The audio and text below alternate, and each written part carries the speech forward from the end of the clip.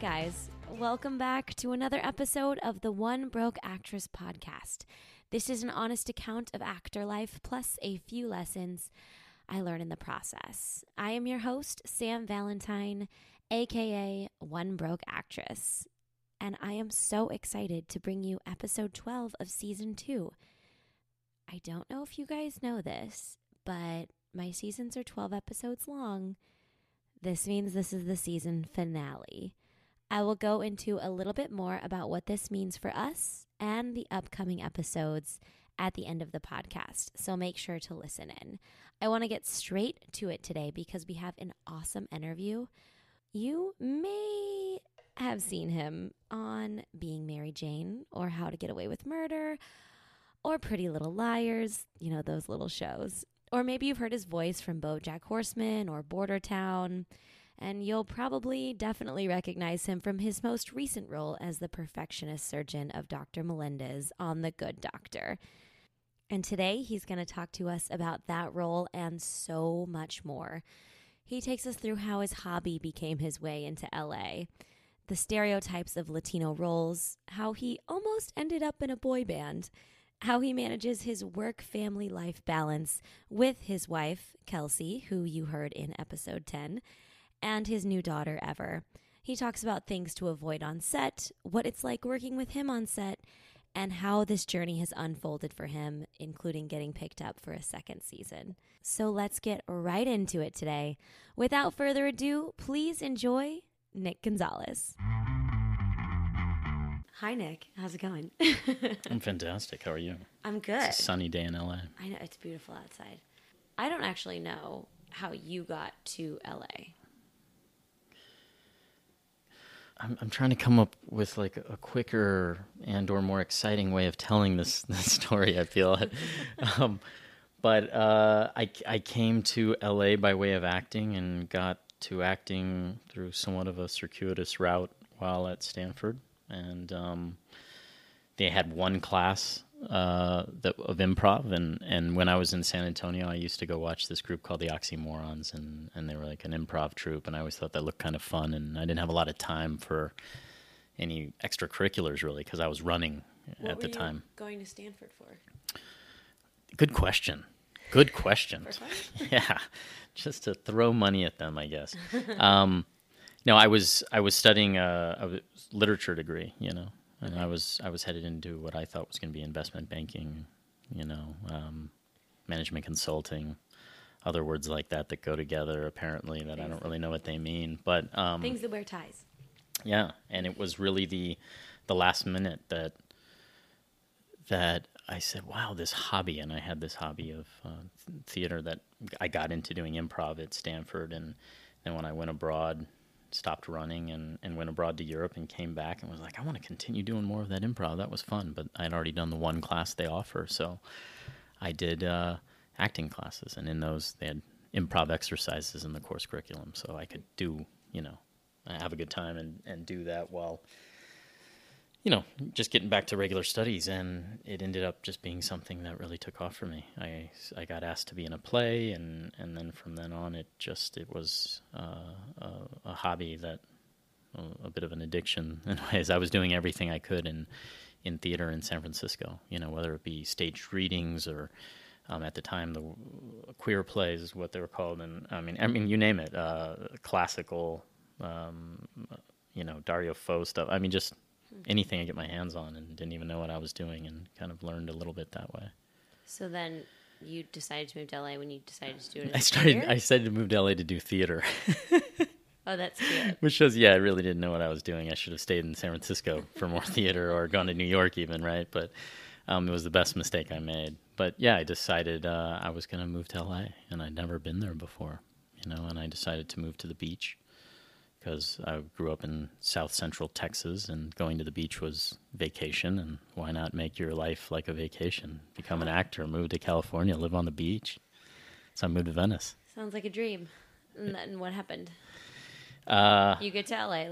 Like minutely, did you start looking for an agent, or you came? I got a job. Theater, No, you needed a job first, you know. So I took my resume around to all the, you know, I waited tables at numerous restaurants, and I mean that all lasted for like the first gotta say it was only maybe less than 6 months, but during that time, and during that really rough 6 months, no, I was, waiting tables, and I don't know, it was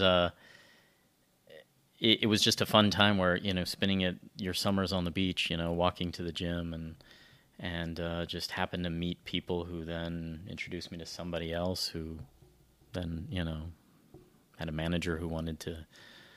How detailed do you want? No, I like the details. I like to know how people got their agents and managers, how they moved from one place to another. Because when you just get here, it's like a big open slate, and you don't know where to. Well, I wonder how people get agents these days anyway. It's so hard. I've had friends who are recurring on a show that say, I will give them my commission on a show they didn't even earn for me, and they can't get an agent. It's crazy. I feel like there's less of people taking as much advantage of actors and like piling a shit ton of actors on their roster, but then it's almost harder to get your first agent, and then it's harder to get like your first couple gigs. It's kind of a little catch-22 dark circle. So you got yours through knowing friends, through like. I ran into another actor that I met on the beach who was invited to a birthday party when I almost ran him over, and we were like, hey, I haven't seen you in forever. Hey, I'm having a birthday party. And it turns out his birthday party was at the place that I was waiting tables at. No. So it was the restaurant I was working at, but I was off that night. And I was like, sweet, I'll see you there. And I went to the birthday, and all my coworkers were like, what are you doing here? There's some like big actor who's having his birthday in the back. And I'm like, I know, I'm with the party. And it was so funny all night. They were like, what the hell? But I met somebody, a buddy, who introduced me to his acting coach. And I just I was curious. Like when I got to LA, I figured I wasn't going to make the mistakes that I felt a lot of young actors made. Whether I was right or not, my belief at the time was everybody gets to town and they get a headshot and they get an acting class. And then when they're not getting an agent or don't think they're working, then they continually changing to another headshot, to another agent, in another acting class. And it becomes this thing where it gets more about this picture and less about, you and having people that are excited about you, Yeah. I mean, I've definitely done that. When it's been quiet, I've thought, well, what can I do? What can I change? Right, which is great, and you should always have, but you get into this cycle. So at the time, I just wasn't even interested in going to an acting class at the time. I was just like straight up trying to, get an agent and work. And I happened to go to this acting class, and I was just auditing. I was just in the back. I wasn't a part, and watched everybody. And her name was Candy Kaneki Herman, who's an amazing coach. Her son, Ryan Hurst, a really talented actor, is one of her, students as well. She called me up and said, hey, I want you to get up and read this. And I was like, I'm just auditing. She's like, yeah, get up here and read this. And she had me like an audition kind of setting, and it was for some soap, kind of audition thing. And she's like, all right. She had me sit down, she's like, tell me about you. And I just told her what I was up to, and she's like, okay, thanks. I went upstairs, and we left early, and because we left early, we ran into this really nice woman named Sally Piper, who, spoiler, but she ended up being my manager, and they're incredible, and they're both also coaches as well, working with children all the way to adults. And I met them on the way out. My friend was nice enough to introduce me to them, and when I got home that night, I got a call from them saying, hey, those two women you met, well, Sally went in and said, that guy that just left, can he act? And Candy was like, yeah, he's not half bad. And so we set up a meeting to at Marie Callender's, fancy dinner. And wait, the one by SAG on Wilshire? No, this is over down on the west side in Marina del Rey. Mm-hmm. I don't even know if it's there anymore. And we sat there, and they told me what they saw me doing, and they said all the right things. Which to me at the time was, we don't see you doing soap opera, which a lot of people want to throw you in, which, there's nothing against that. It's just a matter of what I felt like I was here to do.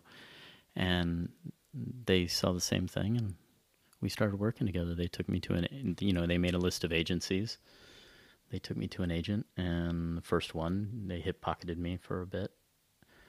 Will you tell people what that means in case they don't know?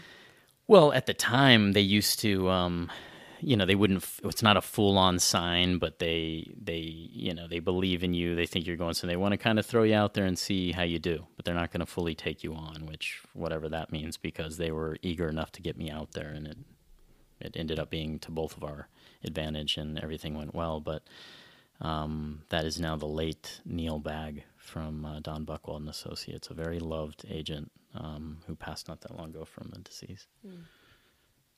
So that was your first... My first agent. Okay. And at the end of my first year, I started, I was able to leave waiting tables because I was working on a couple indies. I had gotten this indie film of like a boy band. It was in that era, and I thought it was more of a spoof, and it was for real. And I got stuck kind of in this production in Seattle with a bunch of guys that were like, I don't know, they were like early days of Apple or Microsoft, and they were all millionaires and they wanted to make movies.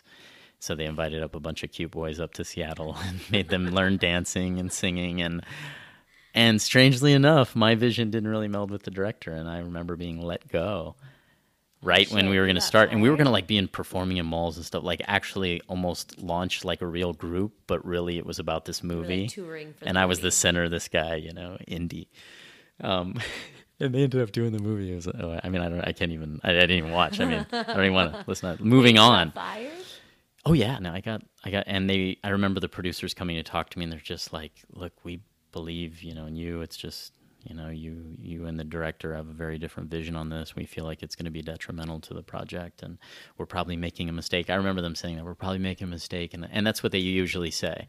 And they usually say that same sentence, and I've been let go a number of times, and they'll say, I know we're going to regret this sometime down the road, and you're going to be a big star, and they always say that. And I was like, oh, and immediately after that, I got my first SAG job, which was Dharma and Greg. And it was a big hit at the time. And so being on that set was kind of cool because everybody was coming to visit and hanging out, and agents were hanging out, and managers, and everybody's asking about you. And it was just it was a good time. And when I got to LA, it was Living La Vida Loca was the big song, and being Latino was like what people wanted, a Latino in their project. Mm-hmm. And it was usually very, stereotypical and oftentimes racist humor.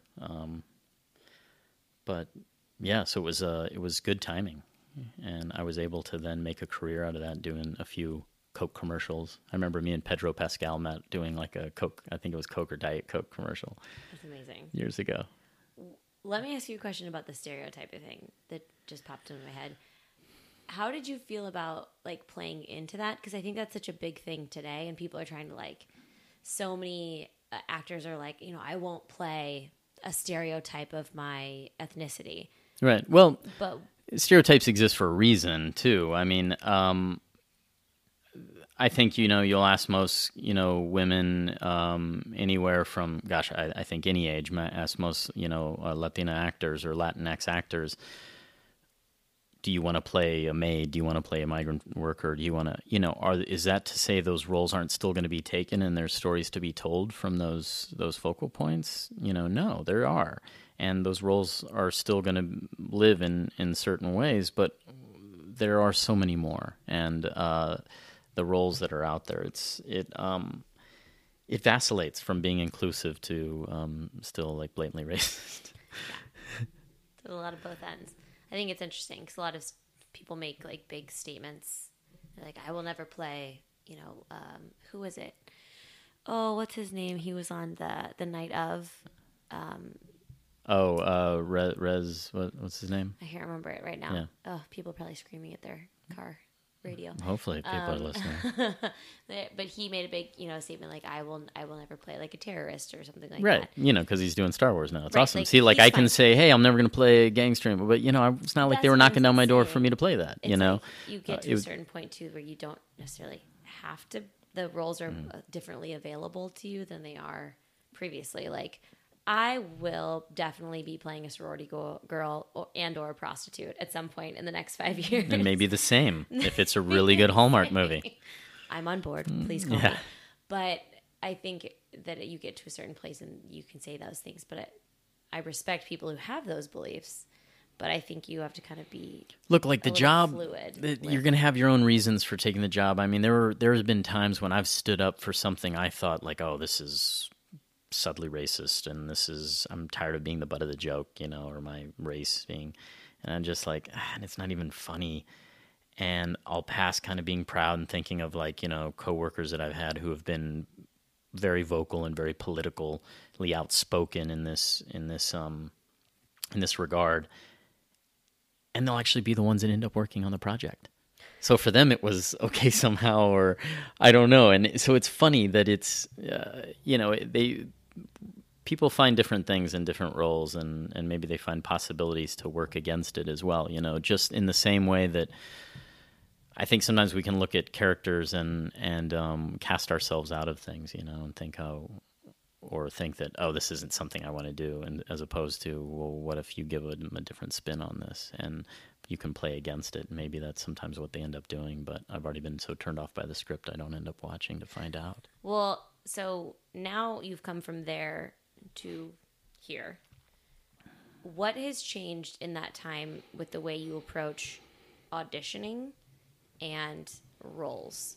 Because that's quite a period of time, and going from being on the set of, guest starring, co-starring, and just getting your first indie movie, which is huge, to where you are now. You are, on this series, just got picked up. It's going so well. Like and I think people think it just happens. Like it does. It does. I went into only one audition for this one, so people who say it doesn't happen are lying to you. That's it. Come out here. Rent is cheap. Yeah. Join us. Free place by the beach. Yes, free series. You just got to hang in there for 20 freaking years. So what's changed about you as your process has changed? I think the biggest thing really is the first thing. Especially you started with auditioning. I think that once you get out of your head that I shouldn't have to audition. Look, once you get to a certain point, there's a nice, healthy way to approach some of it that gets rid of the BS back and forth that makes people commit and say, look, if you want him, then book him. Let's do this. You know what he does if this really isn't out of the range. But at the same time, we would hope that our work is alive enough that people are like, I wonder what he would do with this.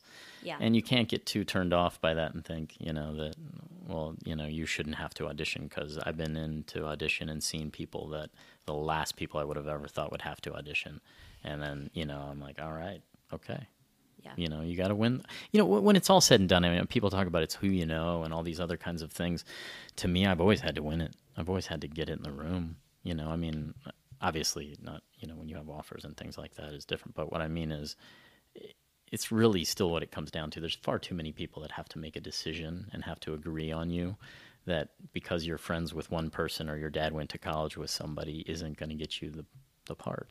Yeah. It might get you, the leg in, that in the door that then allows you to win the part, but you still got to go in the room and win it. So how do you approach going in rooms?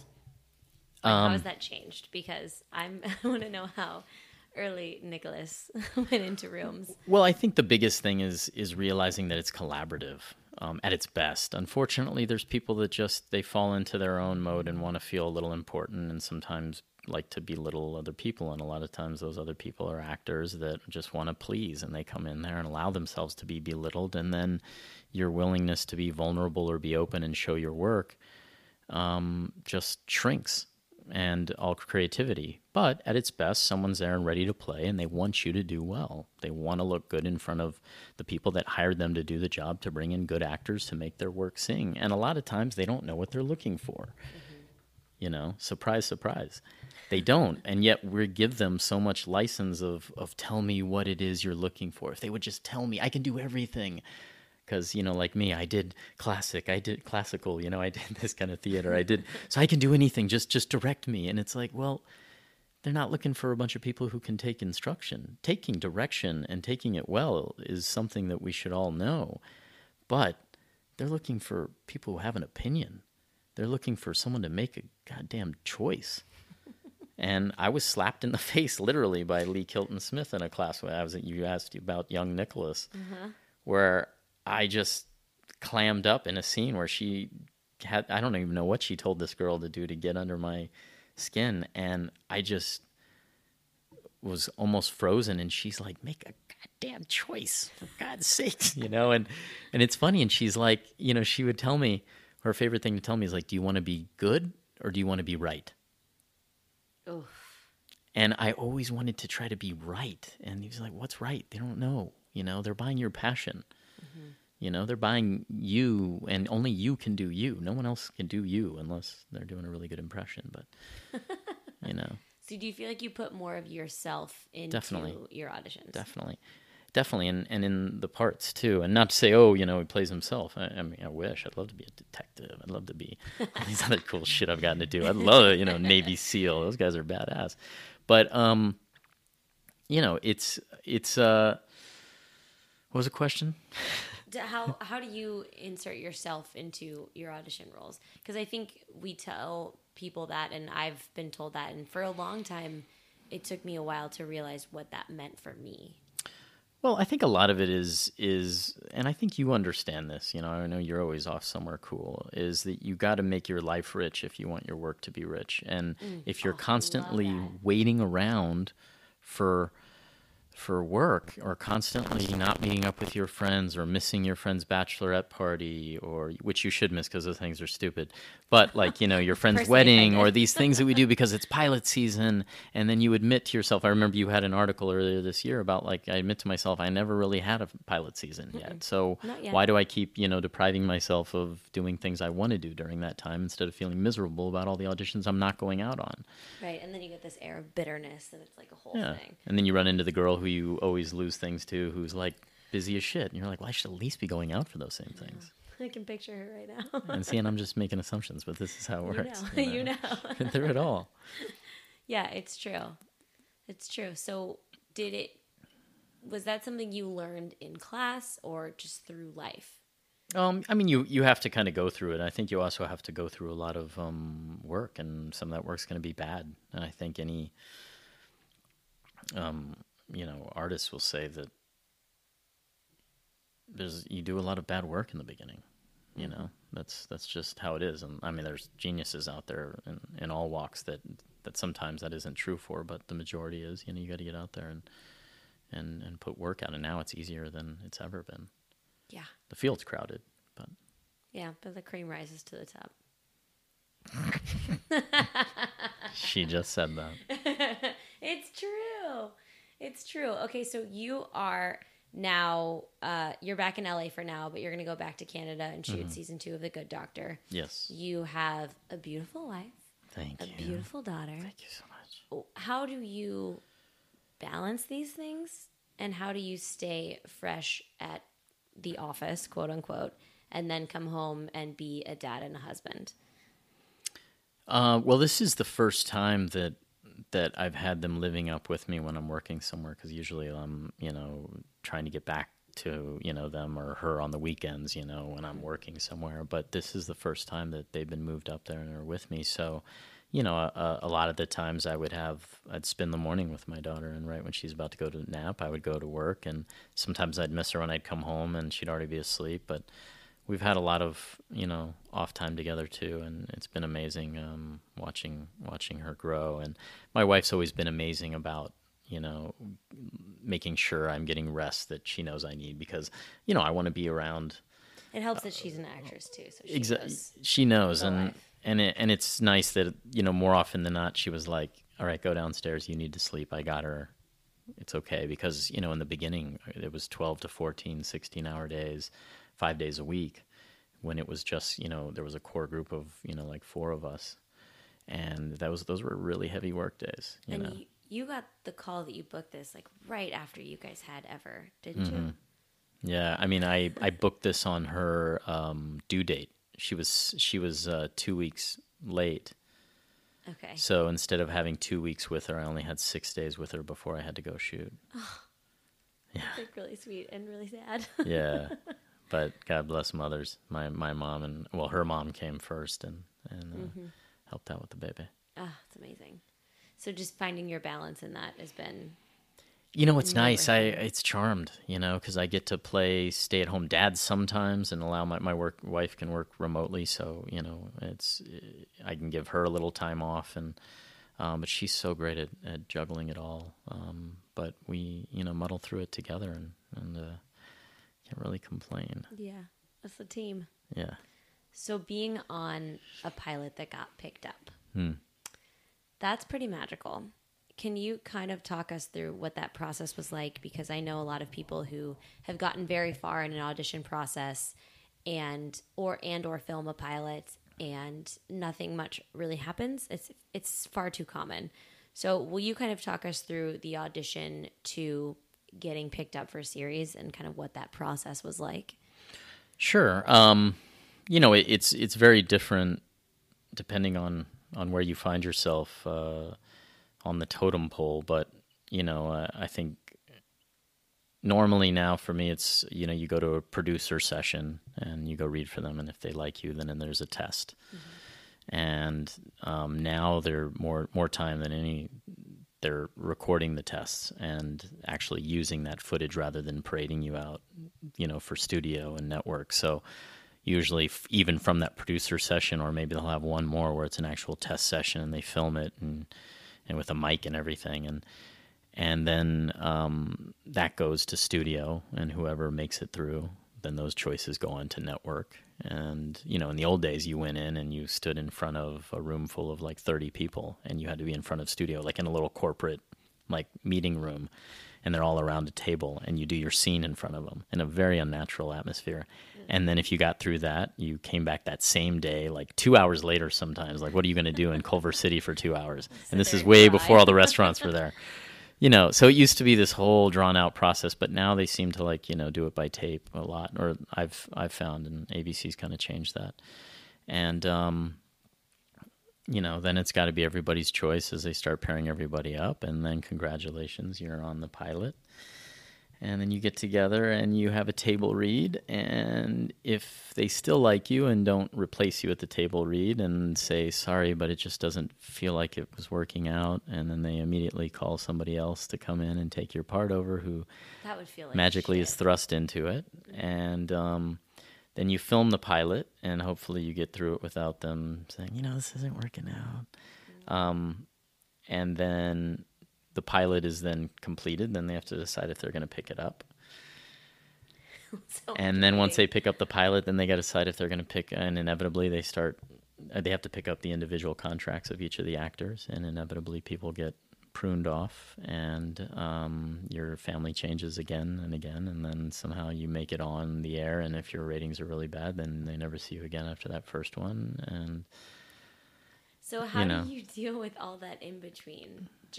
There's so much influx, and could literally change your life, as corny as it sounds. But that's the weirdest part. I've always said that it's like someone you constantly have like a scratch ticket, a scratch to win, and you have like a 9 in 10 chance of winning. Like, I mean, when you get to a certain point, you're feeling like it's gonna come along. Another job's coming. It's just a matter of is it going to be something you love and something you resonate with, but a 1 in 10 chance, even, let's say. I mean, these are good odds. Great odds.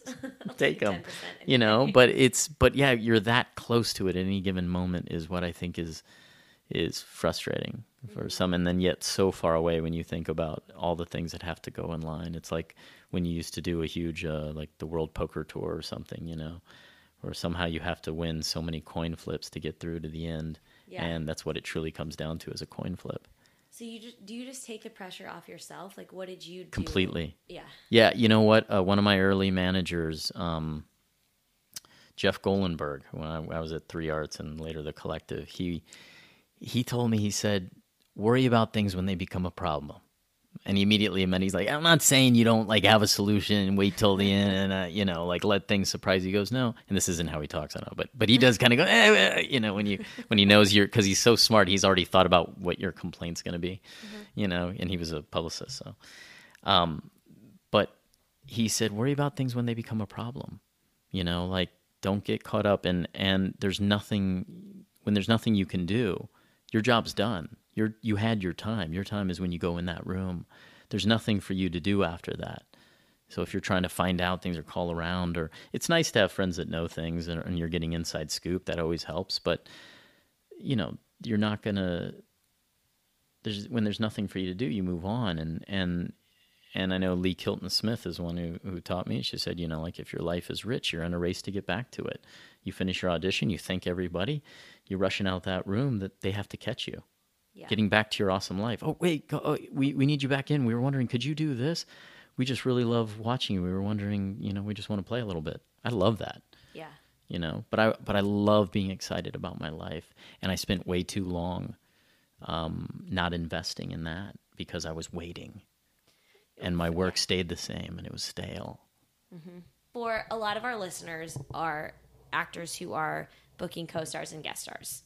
So which is hard as hell. Yes, and you've swam in that pond for a very long time, and now you're on a set that has a bunch of them coming in and out. Right. So what have you learned, and what advice could you give from being on both sides of that table? Yeah, I've been on that side, and especially right before this show came off of, a few years of just being a hired gun and racing all over and working on a bunch of different shows at once. So I was constantly meeting a new group of actors, constantly meeting a new crew, and you would learn things about yourself, about other sets and what kind of feeling you wanted there to be. And that really is a trickle-down thing, and I think that David Shore and Freddie Highmore really set the tone on our show, and we're just a very welcoming, open set. You want actors to do their best work. Mm-hmm. I don't need them to know how cool I am or how, they should be honored if I talk to them or any other kind of bullshit that actors can make you feel along the way. And I felt it all, and I've been opposite a lot of different ones and had all the experiences that we just knew the way we didn't want it to be. I make sure to walk up and introduce myself and welcome them and thank them for coming to play with us, and like congratulate them on, what I think is a great part. Talk to them about it a bit, like if you're about to go in a scene and have to connect with people, whether your character is the one who doesn't want to or not, maybe that's getting into other stuff and people make their choices about how method they want to be, I guess. But I'm going to be recreating life with someone here and hopefully causing a connection and hopefully making them feel different. That's my motivation. And I'm just going to wait until we just go, and I'm not going to, make them feel comfortable or, introduce myself or connect prior to it. It doesn't make sense to me, know? So, I think our whole cast to work with, by the way. Sounds great. Honestly, the whole cast is really, as much as you can that way. Everybody gets tired and we work really hard, but it's a very open cast. That What no-nos have you seen from people? No-nos? Yes. It's tough because in this day and age, everybody really wants a picture. I guess, but there's the times to ask, but there's the people that launch right into you're doing a video with them or something, or one of their Instagram stories or things sometimes. And some things can be awkward. But yeah, I think it can be an awkward thing for people if it's made that way, or there's this big separation. Sometimes you just need space because they're in there for the two scenes that day, and really excited about it and fun to be working with. But at the same time, it's like we also have four others, and I might have a mountain of dialogue in the other one, and we're working on. But hell, I've even recruited them to work with. They're like, hey, I'll read lines with you. We have a good time. I don't know. It's just people just want to be part of the community for the day and come and create and have a good time. Yeah. And I never want to make someone have a bad experience. That's the worst. Yeah. Oh, I'd feel so sick to think that someone was there and just miserable, because I know how fun it is. Because I feel that way each day going into work. Yeah, that smell, you crack open the sound stage, you smell that old wood. All those stories, the one that smells like the most. That smell is Warner Brothers. If you're working there, you walk in there, you're like, oh my god, that fresh this, set smell. Yeah, there in CBS Radford, also the ‑70s show, you can still smell that place. I don't think I've been on a set there. That's so funny. Do you have any existing medical conditions? Jesus, this is really in depth. Yeah, so we're taking a blood test next. Do you have any pre-set or pre-audition rituals that you utilize? Or do you kind of just go? I acknowledge the rules that I learned from different, people, but I always acknowledge that I'm breaking them when I am it's not good to memorize a particular read or read it, out loud yet. And sometimes people have just a way of repeating, inflection and everything, and then it goes into your read. So I try to, if anything, just read it as flat as I can for the longest time until I really get the words, and then the words will play out of being in the situation. Yeah, I think that's like, but you mean even like pre-audition? Yeah, like do you always have a cup of coffee? Do you always listen to the same song? Like really those. I like minutia. At one point I had this certain pair of blue underwear that I thought was magic. Because I was just like, I was callback king. It was funny. Like, it was just everything. I was going back. And not callback, I mean test, where they were like, they want to test. We had like 8 that year. It was really crazy. Wow. And I thought it was because of this pair of blue underwear. Like, you wouldn't. Come on. Maybe it was. If you thought you had a pair of blue underwear, you're not going to question that. No, you just You do. can't question it. And so I've thrown away a lot of its brethren, bought around the same time, but I can't get rid of this. You still have it? Because maybe even just having it around me. Yeah. What if I threw it away? And no, I don't even want to think about it. No, you need the good juju. I don't even want to think about it. Okay, so that's your like nothing like too magic underwear is basically. So everyone go no, out you know and what? buy You know a pair what? of blue underwear. You know what? Honestly, is the thing. Nerves. It gets a hold of everybody at different times, but. What I changed about going into that room also is being excited to see what's going to happen. And Lee Kilton Smith was another one who did that for me, where it was like, be excited to see, like, you're going to be with someone else who, this is also, you're hoping you get a good read, but at the same time, there's, you can use that if you're not getting it, searching for eyes, whatnot. But, and the color of that casting director's eyes, the dogs. She says at the end, if you can tell me the color of the casting director's eyes, like you've made a connection, but you're excited to see what's going to happen. You may have planned stuff, or it would be great if this happened, but if you have that approach to it and not go in there with, this is everything I worked on and all they see is the work, it's about that connection. Last audition I might ever get. Right. So it's about making that connection. Yeah. Okay, so Lee Kilton Smith is your go-to class. Do you still take class? Are you in class? No, I haven't taken class in a while. When I have, or the most recent was an audition theory class that she does, which is awesome. It's really just, it's a lecture. It's like her to the class, and it's hard to describe, but it really is like a jolt to the system, and it always gets me excited about what I do. And she's really kind of changed the way I've approached a lot of the work. I worked with another coach on The Good Doctor because Lee is like all over the place working with everybody. And I started work with John Markland, who was magnificent and has since become a friend. Do you memorize things well? Everyone loves to ask me. I'm worse at it now. How do you memorize?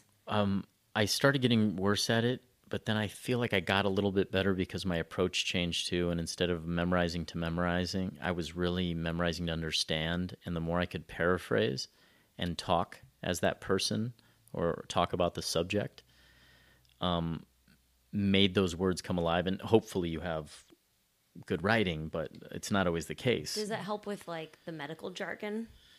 Sure. I feel like, but it's also, I think the battle with that is making it interesting enough, knowing that your audience, most of the stuff, they don't really know what it's about, or aren't really, going to, and that's part of it.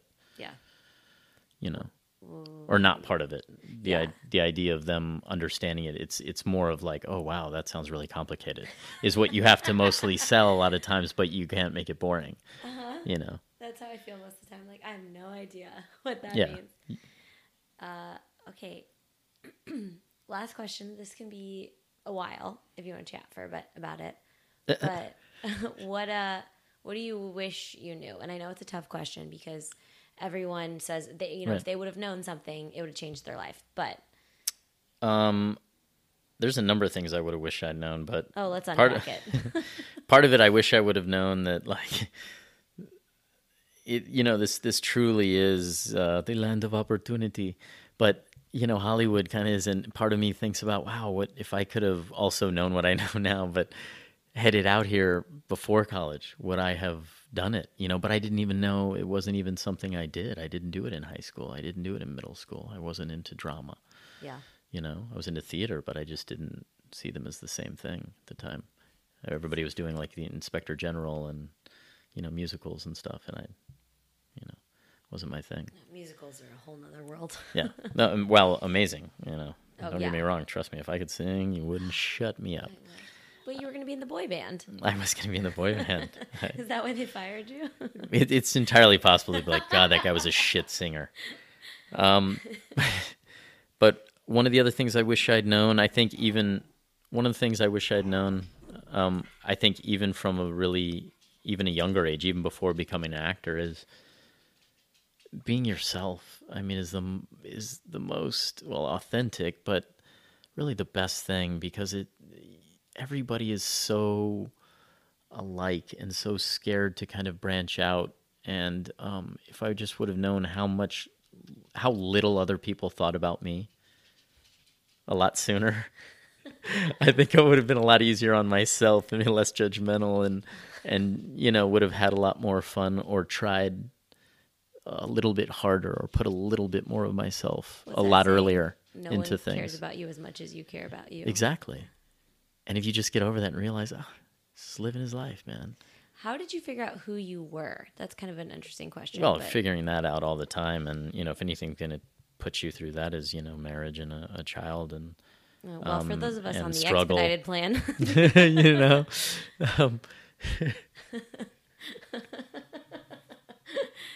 I don't know, because I remember when I first moved out here, everyone was like, well, as soon as you know who you are, it'll really come across in the room. And I was like, okay, great.